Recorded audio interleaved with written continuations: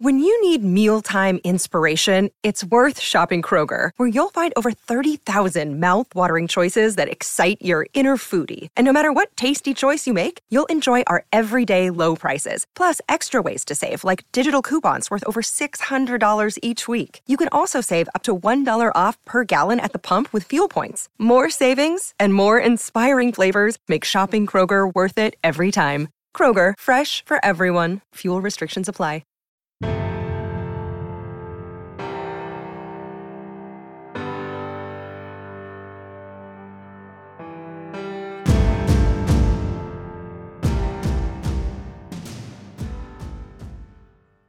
And I stumbled upon a piece of paper that was left in Coach's office, and they had 3 team goals.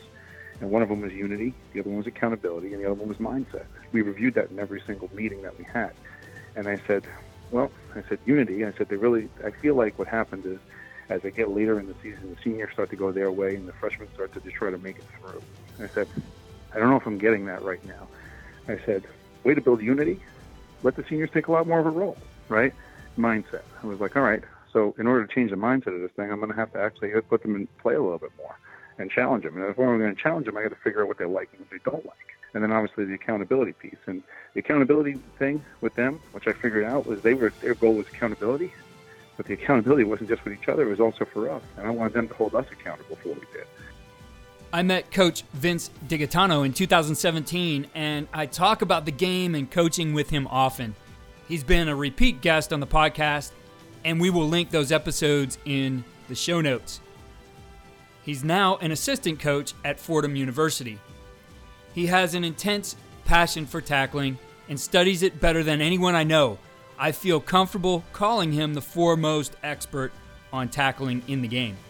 However, he has incredible ideas outside of the tackling realm, and in this episode from the archives from 2018, he shared the ideas he implemented as the head coach of SUNY Maritime when he took over the program just 5 days before fall camp opened. I want to point out that he accomplished this also while holding down his day job of being a principal of multiple schools in the Bronx. He was forced to take a coach-on-the-fly approach, but the extreme situation led him to some insight on coaching and some incredible ideas, which we share from our archives again here today. What you see on tape is a direct reflection of what you teach and how you teach. Video is important, but if you don't teach well, you're not going to like what you see on your video. First Down Playbook has been helping coaches teach better for 13 years. It allows you to present installs, playbooks, and practice cards in half the time with NFL quality. Coaching tools like video pairing, a player app, practice schedules, and wristband sheets have made First Down Playbook a program management system with everything in one place. If you're in a position of leadership with your football program, receive a free 1-week look at First Down Playbook. Call them at 512-814-6158 or visit them on their website or social media. Mention Coach and Coordinator Podcast or use the coupon code COACH24 to receive a $100 discount off the normal $700 First Down Playbook team membership price. Links and the phone number are in the show notes. I believe I heard it from the first time for you that the players write the practice plan. Are you the one who shared that with me first? Yeah, that's something you say all the time? That's me. Yeah, when I talk about the players writing the practice plan, I think there's a lot of drills and stuff you can find on YouTube. I think ultimately, like, their ability and what their challenges are, when you grade it out, and you grade out really skills-based stuff, is we really start to see what their limitations are. And there's a couple of reasons, there's a couple of basic reasons. I'm sure you can expand on it from there, but there's basic reasons why somebody is not able to perform. It's because they're in a bad position, or because they haven't been in that position, or they haven't been in that position, they're not familiar with it before. So one of the things we try to do is we try to stay to pretty much our core fundamentals everywhere that I've been. No different here and in the short period of time that we had, but just figure out what is the actual core fundamentals that they have and that they have to perform, and how do they get to that place. So a space is always a big thing. The VDA stuff and the vision, decision, and action stuff, and coupling that with like what Richie's done, and especially really taking advantage of like that whole idea, that whole fight mentality and that fight to track. We kind of couple those things together and say, we're getting you to this point to perform this aggressive action, like what are the things in between you and that point that are in the way? And like we almost kind of like have a saying, we kind of like walk the path of what that is. And if we walk the path of what that is and say like, let's think about this, let's think about what we're asking this, 18-year-old, 19-year-old to do. We're asking their eyes to be over here, their body to be over here, them to work around here and then work back in this position. It's like, it's a lot to ask sometimes. And you start to say to yourself, like, have you ever like actually walked that path before we actually run that path? And then we do it bit by bit and we compartmentalize the thing into areas that we can kind of like fundamentally get to. And sometimes it really just does come down to our ability to go ahead, put their body in a position that they're familiar with. One of the things like with Richie, working with him on the thigh-board tackle stuff and elbow low stuff, and when it goes down to the lower level, even when we were at Wagner when we first met with Rich, was like we looked at from the fact that everything we talked about running our feet was about our chest and our eyes being up and being square. But now we're asking you to lean over. So that's when we put the swoop drive drill together. It was just a matter of being able to lean on something and press forward in a sprinter type stance and actually fight your feet to accelerate and actually guide something unweighted forward. And we had incredible challenges with it. But a couple of times there's just total unfamiliarity. But you're asking somebody to run their feet. But like every drill we had to run our feet, we had them vertical with their hips higher, their shoulders square, and we never had their shoulders down and their eyes having to be up at the same time. We actually now infused that into our Monday conditioning, which was totally different. So that's a station now in our Monday conditioning for every player, because now it's just a fundamental skill that we're going to actually ask them to do, is be in an unfamiliar, I shouldn't say bad body position, unfamiliar body position, and actually generate force and power and accelerate. So we just do it on a daily basis now, and we infuse it into the strength program as well. Infusing these things into, especially now as we get into the postseason, some of your postseason things, that there's some fundamental movement skills that you can incorporate into your strength and conditioning program and not violate, I know NCAA has a ton of rules, states have rules, not violate any rules in terms of teaching directly football skills, but really it's teaching the elements of something that's important, getting your body in the right position to make a tackle. It depends. Some places you end up with a full-time strength staff. So obviously there's that component. And some places you end up with people that are strength, running your strength that are also position coaches. And regardless of what it is, they have to have input, because they have, and working with a number of strength coaches over the years, like they have a philosophy. And not all their philosophies are just the same. It's not just go to the weight room. Like sometimes coaches do think that way. They say, well, that's not my area. Like sometimes they treat it like special teams too. They're just like, oh, that's special teams. And they kind of like, there's a real defined, like everybody has a philosophy like in that too. So you have to obviously respect the difference in philosophy from one strength coach to the next. And then speak to them about like, I'm looking for them to get here. Like we have to generate power and generate force here, but what can we do? And in some places, like with Coach Varga over at like Wagner, when he researched certain sleds for like off-season conditioning. And you went out for like summer workout, and like he ended up with like, hey, look, we put these in place because these will assist us in like our ability to put a body position here and fight to accelerate.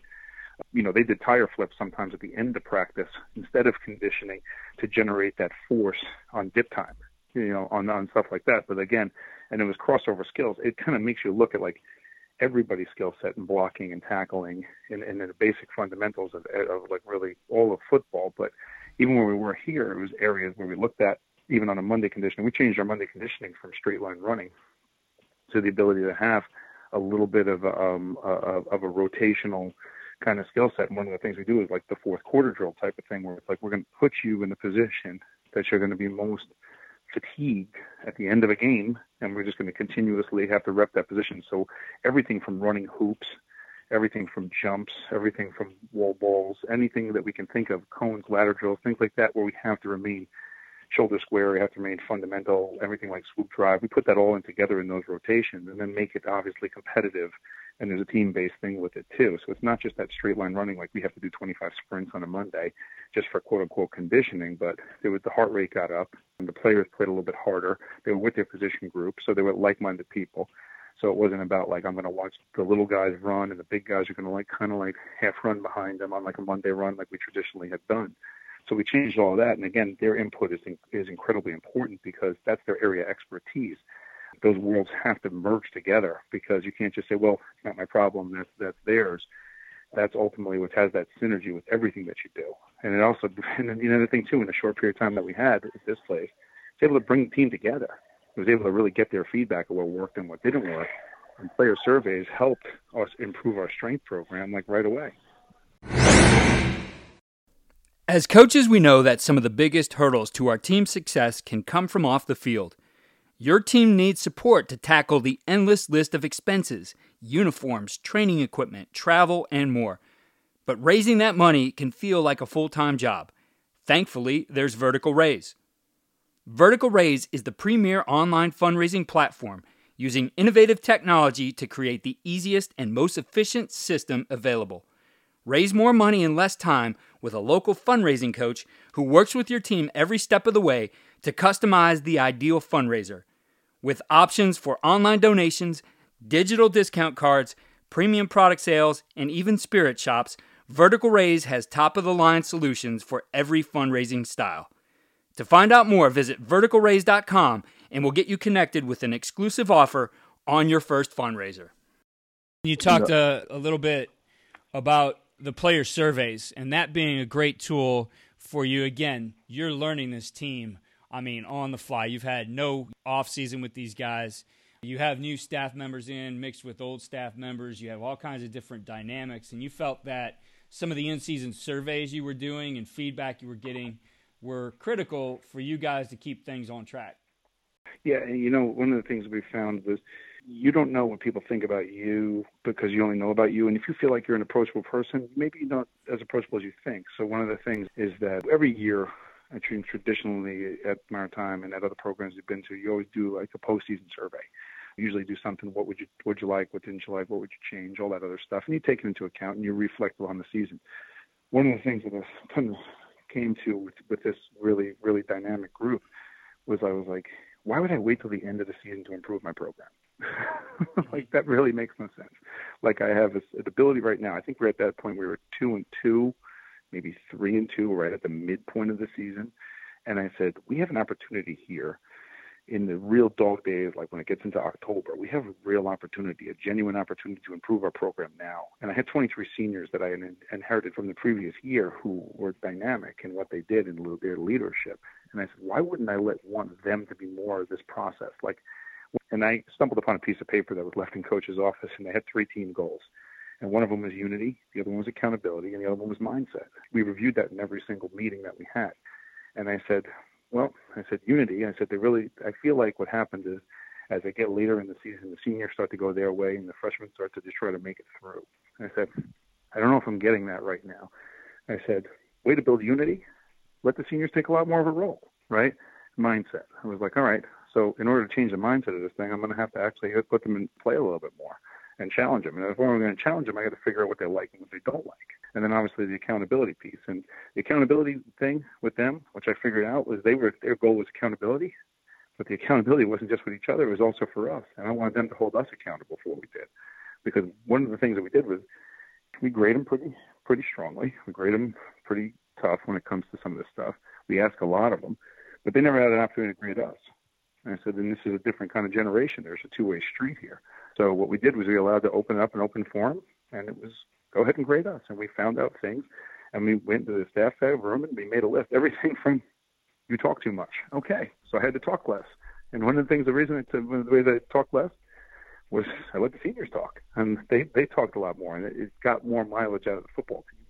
So one of the things that we were able to do by doing it was get so much feedback. We just made a list, and every day, just like we started the program about making sure that things were at a top level, we just kind of almost redid that from the beginning of the season because things have moved so fast over the first 7 or 8 weeks that we almost reinstituted some stuff for the season. We changed lifting schedules for them, different things in pregame that they wanted. I mean, there was things that you would never think of that you're sitting there going, I forgot about that. Like maybe one time I skipped something and it was like I just kind of skipped it from there on in.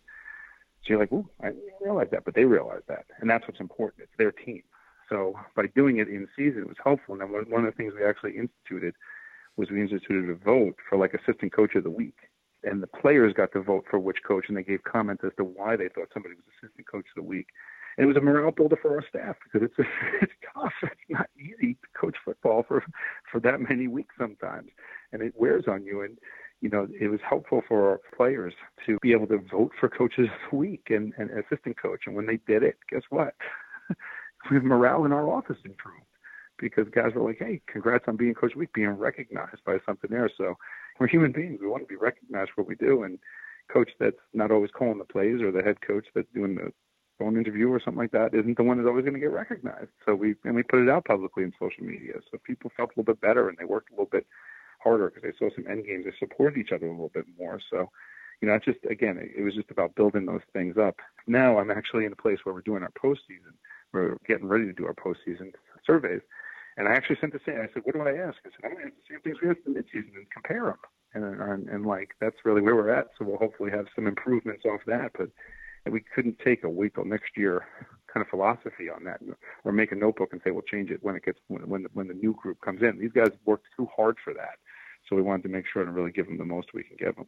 I love the concept, Coach, and I was wondering if we'd be able to get maybe an example of that in-season survey, and maybe even what the ballot looks like for the staff member of the week. I think those are two unique things that we haven't seen before. If you'd be able to share something with our listeners, I think Sure. They'd appreciate it. So we'll put that up on show notes. Yeah, and it's as simple as taking like Google Forms and just saying, who's the assistant coach of the week, and put the coach's name up and comment. Mm-hmm. And that was it. Just as simple as that, and then be able to have a graph there. But the number of guys that will walk by the office and go, hey, how's the voting going? like, they care. They care. They definitely care. I've always been interested in the use of technology to make our jobs more effective, so I'm excited to continue sharing modern football technology with you here on the podcast. This innovative system leverages tendencies to improve self-scouting, game planning, and in-game decision-making at the speed of the game. Modern football stands out because it's a battle-tested platform used by teams at all levels, like 4-time national champion Bishop Gorman, the 5-time California state champion Folsom Bulldogs, 6-time Texas state champion Lake Travis, Cal football, and the CFL's Grey Cup champions, the Montreal Alouettes. So book a demo today to see why these teams trust modern football technology. Visit www.teammofo.com/demo and mention Coach and Coordinator Podcast, or use the coupon code CC10 to receive 10% off your first year. We got off a little on a tangent here, but I thought really interesting things you're sharing with us in the approach to the season. And again, I think it's something you learn by really having to hit the accelerator from day one and be able to get your program moving. So I think a lot of great ideas there. But we mentioned the player writing the practice plan, and really what we wanted to talk about today is kind of the aspect of the opponent writes a practice plan as well. And you did a great job this season and dig into the tackling and manipulating drills to fit each weekly opponent. And again, it was something where we're looking at skill and ability, because we had to, over the past couple of years, and really kind of getting some depth with Richie and with you, Andy, we had come not only familiar in having multiple seasons, whether it's spring, summer, and fall, to be able to see what the actual abilities of our players were. So we were actually doing skill evaluation at the same time too. So, and infusing a program and teaching at the same time as well. So, I mean, the biggest thing was, it was no different than anywhere else, was not to, and this is actually interesting with the two, because a couple, both things together. A lot of people, we actually did a reverse something when it comes to contact too. A lot of people get to this point where they have, heavy padded days and they have stuff in camp and they actually go one way, right? And then in the course of the season, and then when they get to a certain point, people start to debate about when to take the pads off and when to reduce contact. We actually flipped that model. So what happened was, because we were introducing a lot of new skills to it, we spent a lot of time almost like in less pads early in the season. But the remarkable thing is, as the season went on, probably about week 5, week 6, we actually increased pads and increased contact, because we were like on the flip side of the model, and we felt good because we spent more time probably teaching and less time with contact early. And once we got that rhythm going, we felt much better with contact. We're probably in a much safer place when it came to contact, because our contact was much more fluent. So, and coupled with it, I felt that we were more physical as the season went on. than by comparison to the early in the season, just because we had gotten used to being so much faster to contact with it too. So those were some of like the big ticket items. But the other thing too was we would look at, like anything else, it's always footwork first for me.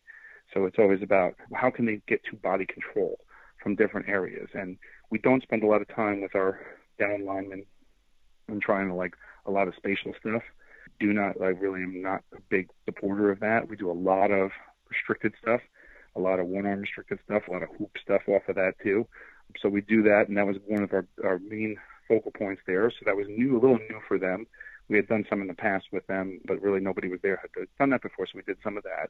And then a lot of the other stuff was about like fitting into scheme, about spatial stuff, and it was about working together where your support was going to be. And again, it goes back to a little bit of footwork. It came back to like the near foot footwork. One of the things we actually did was, because you end up with, this is actually something interesting too, was when we were teaching a lot of tackling stuff at the early stages of camp, we would put our upperclassmen in the groups, right, that were there, and our lowerclassmen we actually did fundamental tackling with, so tackling 101. So like our freshmen did not go into groups because our lines were generally longer. And one of the things that happened was, especially coordinator as an offensive coach, so I pulled a special teams coordinator for the tackling circuit, and he worked with every kid that was pretty much, we kind of put into the category of like needing fundamental skills. Basically, most of it was freshmen, but the majority of it freshmen and then probably developmental guys. So we had a developmental unit there that was there too, that they did their own tackling drills as not to be able to catch up. And when we saw them actually start to improve, then we infused them into the regular groups. And then it also gave that special teams coordinator an opportunity to see some younger guys and see what they can actually handle, especially in space, to potentially use down the road too. And actually, matter of fact, I think 4 or 5 of them actually ended up on a variety of special teams during the course of the season, which was helpful in kind of reducing some of the plays that our starters had to take down the road. But it was really, really like helpful when it came to like that stuff. But again, it comes back to being able to look at the one-on-ones of it too. One of the things too, not having a padded spring practice, was I constantly looked at an area of evaluation and constantly looked at an area of development for our younger guys. So if there was any opportunity for them to get live reps versus each other at the end of a practice, if there's any opportunity for them to compete, we almost infused the two things together, because you don't get that opportunity to put them in pads again until next August. So we wanted to get them as much as possible involved and not just let them be standing there and doing nothing. So to get their own isolated area, to be able to compete with somebody at the same general skill level was really like, and being able to do that, because it's like really having the winter, spring, and summer season all in one, kind of there. That was one of the things too when I had to get the coordinators, especially too, because everybody wants to be able to have the answer, almost like the parent wants to answer the question for the child, and it was just like, back off, guys, just back off, let them go, because that's exactly what it is. Because when it comes down, push comes to shove, they're telling you what play they're comfortable with. They're telling you what their philosophy is when push comes to shove. It's like when they're backed up, that's the blitz they want to run. That's what they want to run. That's what they want. So figure out a way, keep that in the back of your mind, because you may not have that play, but you may have to look at what a version of that play is, because that's what they're going to be. That's what they want. That's what their mind is telling them, their body's telling them. And it's not about us always being right. It's about us working together to get the right answer. So it's like, so I try to kind of infuse that at all times. And I tell them sometimes you have to learn by watching and not by doing as coaches too. So, I mean, you watch them naturally. From the other thing too, is funny, is at the end of the season, with all the little scrimmages we had, one of our Monday nights, we actually canceled conditioning, and we actually had we called it a futures game. So we allowed our developmental kids to play against each other. Like in a game, we ain't made a big deal. It was game jerseys and everything. And like we actually had guest coaches from the campus, representatives from the faculty, representatives from the administration, be that guest head coaches, music, the whole 9, flags, the whole thing. Videoed it, really made it their night too. And it was something that was remarkable for them to be able to have that experience, especially in Division III, when they didn't have to make some decisions at an academic school about moving forward with their football career. There's something that they can say that they enjoyed. That was there too, and they'll bring them back for a little bit more. Because the one thing I've always pledged at the place we're at now, the number one recruit that we have is we already have that kid. It's like not the kid that's in high school right now. We have to continuously recruit every single year that same kid back. And if we're just going ahead and making an experience that's not enjoyable for them, we're not doing a great job as recruiters. Because if you have a 4-year Division III player who's going to graduate, that does remarkably more for your program than bringing in new people every single year. The development side is so important. Just listening to some of the ways you do that, the groups that you pull out. It reminded me, I think of it in schools, like we do that where, and I mean, there's some controversy to it, whether that's the right thing to do or not, but you group kids according to their ability so that you can give them the support you need. And sometimes that's within a classroom, sometimes that's separate, but the idea is you're servicing those kids to the best of your ability. So to be able to pull kids out and, like you said, have a coach who's going to step off to the side, get them to where they need to be, rather than just throwing them into the same pace and the same teaching as everybody else, I think is huge and shows the commitment to developing those guys, that you're just not a number. You're not somebody who we're going to recruit, and whether you succeed or not is on you. We're going to continue to develop you through the process. And coaches too, because I also had the coach I had was a special teams coordinator, was an offensive coach. He never taught tackling before. Mm-hmm. So to be able to work with the players was key too, because he had coaching points. It was the first time he ever did it to that kind of a level. And the drills were form fit for what we wanted, spatial stuff, using the noodles, using things like that where they had to go ahead and have some timing and accuracy inside of there. And it really started to infuse. And the other thing too was don't overcoach and try to get everything in a day, and introduce things at the right time when mastery happened was like key too for different people. And just being passionate about it. I mean, like really, really passionate about it, and like making it important. I think that's, there's a lot of people that talk about tackling, and there's a lot of people that talk about like just fundamentals in general, but no different from like Steve over at Siasi over at FIU, who's a close friend of mine. Like he's passionate about offensive line play and different fundamentals inside of there. Like, the reality is your passion has to show in what you're teaching. You can't just be like, well, we have to do this thing, and I really like to talk about it. Like it's just like I get known for like sometimes what comes to the tackling piece of it too, but you really do have to be involved. You have to really love it though, and you have to be able to go ahead and love it, all the aspects of it too, just to kind of. And that's got to show. It just can't be a thing that you do. And that's what gets them to believe in it too. So, I mean, that's just kind of like my 2 cents on that whole deal. And then kind of like as the season progressed, then you start to look at the opponent. And we just recently had a triple option opponent, unbelievably coached team.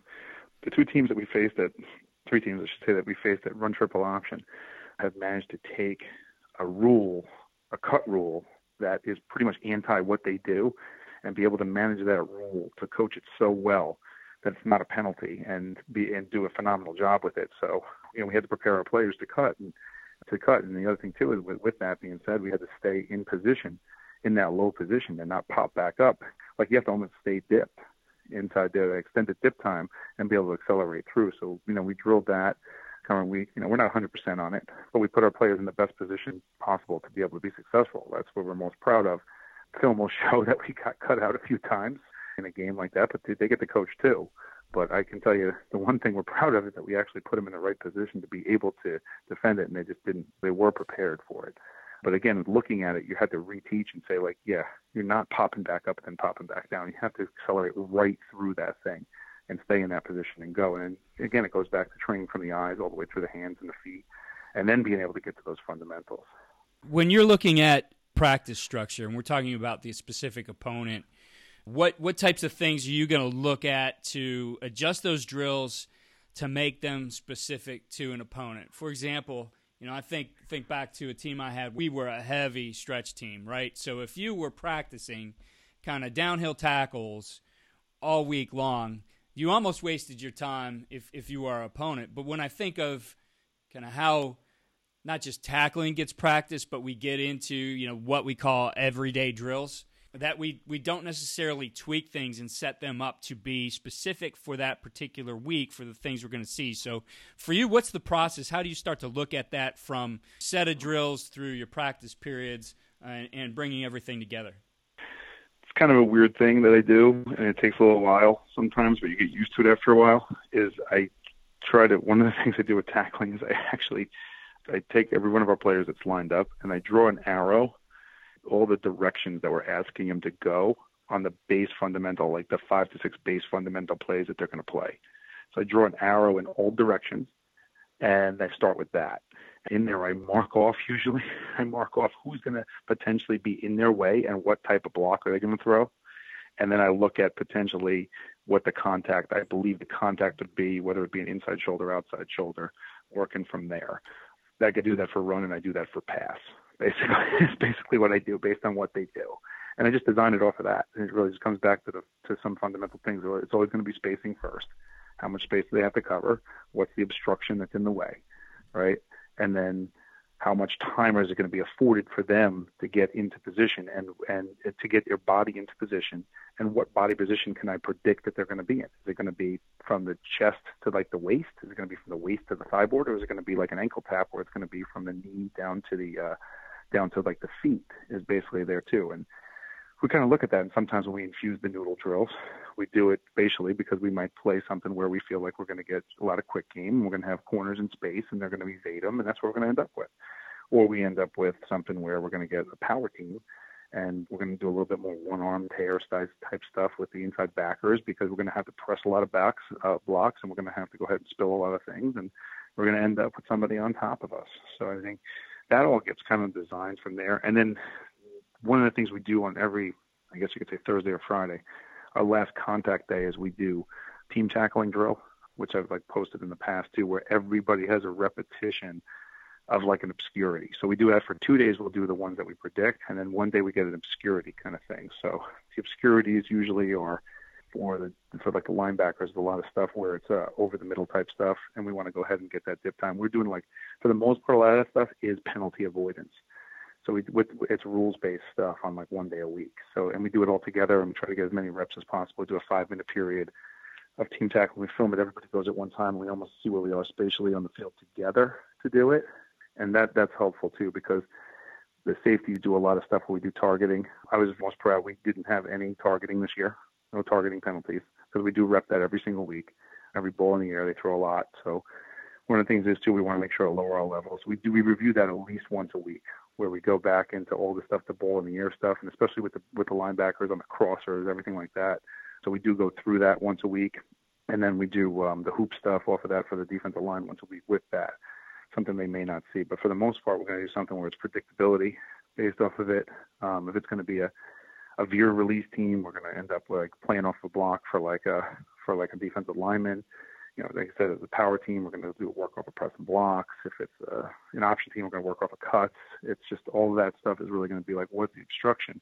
And then what do we end up with it? And especially with how much time are we going to have to put our body in position, and what positions our body going to be in? And then that really goes back to like the in-season piece. And then we grade it, and then we look back at it, and then we kind of see if we were right or we were wrong, and then kind of just go week by week on it too. And then one of the things that for me, especially with the last couple of years, maybe not as much this year, just because I had to like watch everything, but for the last couple of years, you kind of, when you do something with tackle predictability for me, and you don't get the people in the position, you learn right away that they're doing something in scheme that's not what you expected. And a lot of times I look at so much points of contact, I can probably tell them, like, why is that person blocking that person? That there's something different that's happening. And I probably look back schematically more by tackling, by doing that over the last couple of years, just because I'm looking and seeing, like, why a person's making a tackle, where they are on the field. Like, I didn't predict that was going to happen, so there's a reason why it's happening, because I know the kid's skill ability. So I know the player's ability, so I know he could probably get to where he had to get to, but why is he out there? And they're doing something. They're doing something that's different. So it kind of like helps you look at that from a scheme standpoint, and be able to provide that feedback for the in-game adjustments that you have to make. Here are our winning edge takeaways and ideas for implementation. 1. The idea of the players write the practice plan is about being in tune with the strengths, weaknesses, and needs of your players. I thought Coach DiGaetano did a great job in utilizing that idea as he explained throughout the podcast on how the focus really was on his own players and their development before they even looked at how that applied to scheme and the opponent. From paying attention to the main goals the players agreed upon before he took over, to being able to bring developmental players and freshmen up to speed with a different approach to conditioning, the focus on the players helped Maritime have a successful season in spite of the extreme circumstances of a coaching change just 5 days before camp. 2. Most coaching staffs will have a post-season evaluation process in which the players go through different aspects of the program and provide feedback so that the staff can work on improving their coaching. It's productive because the insight gained from those evaluations is useful and players are usually honest about what they share. By doing this in season, the benefits Coach Dig shared were numerous. From players feeling ownership in the process to the morale of the staff, this helped them improve over the course of the season and improve the chemistry of the team and staff. Taking this approach immediately showed the players that the staff was willing to hear them. That was a huge step in building trust. 3. Name a staff member of the week. I love this idea from Coach Dig. What really sticks out to me is what Coach DiGaetano said about every human having a need for recognition. Of course, that's true. We name all kinds of players of the week in our programs, from scout team to lifter to offense, defense, special teams. So why not let the players recognize the work of a coach? It raises the standard just like our POW programs do with our players. Be sure to go to coachingcoordinator.com for enhanced show notes with links to related episodes, resources like Coach DiGaetano's 3C's tackling system, one which I highly recommend. In addition, we have articles and our winning edge takeaways detailed in text. Also sign up for our free weekly tip sheet, which highlights the best ideas from the previous week, trending episodes, and featured resources. Follow me on Twitter @Coach K. Grabowski.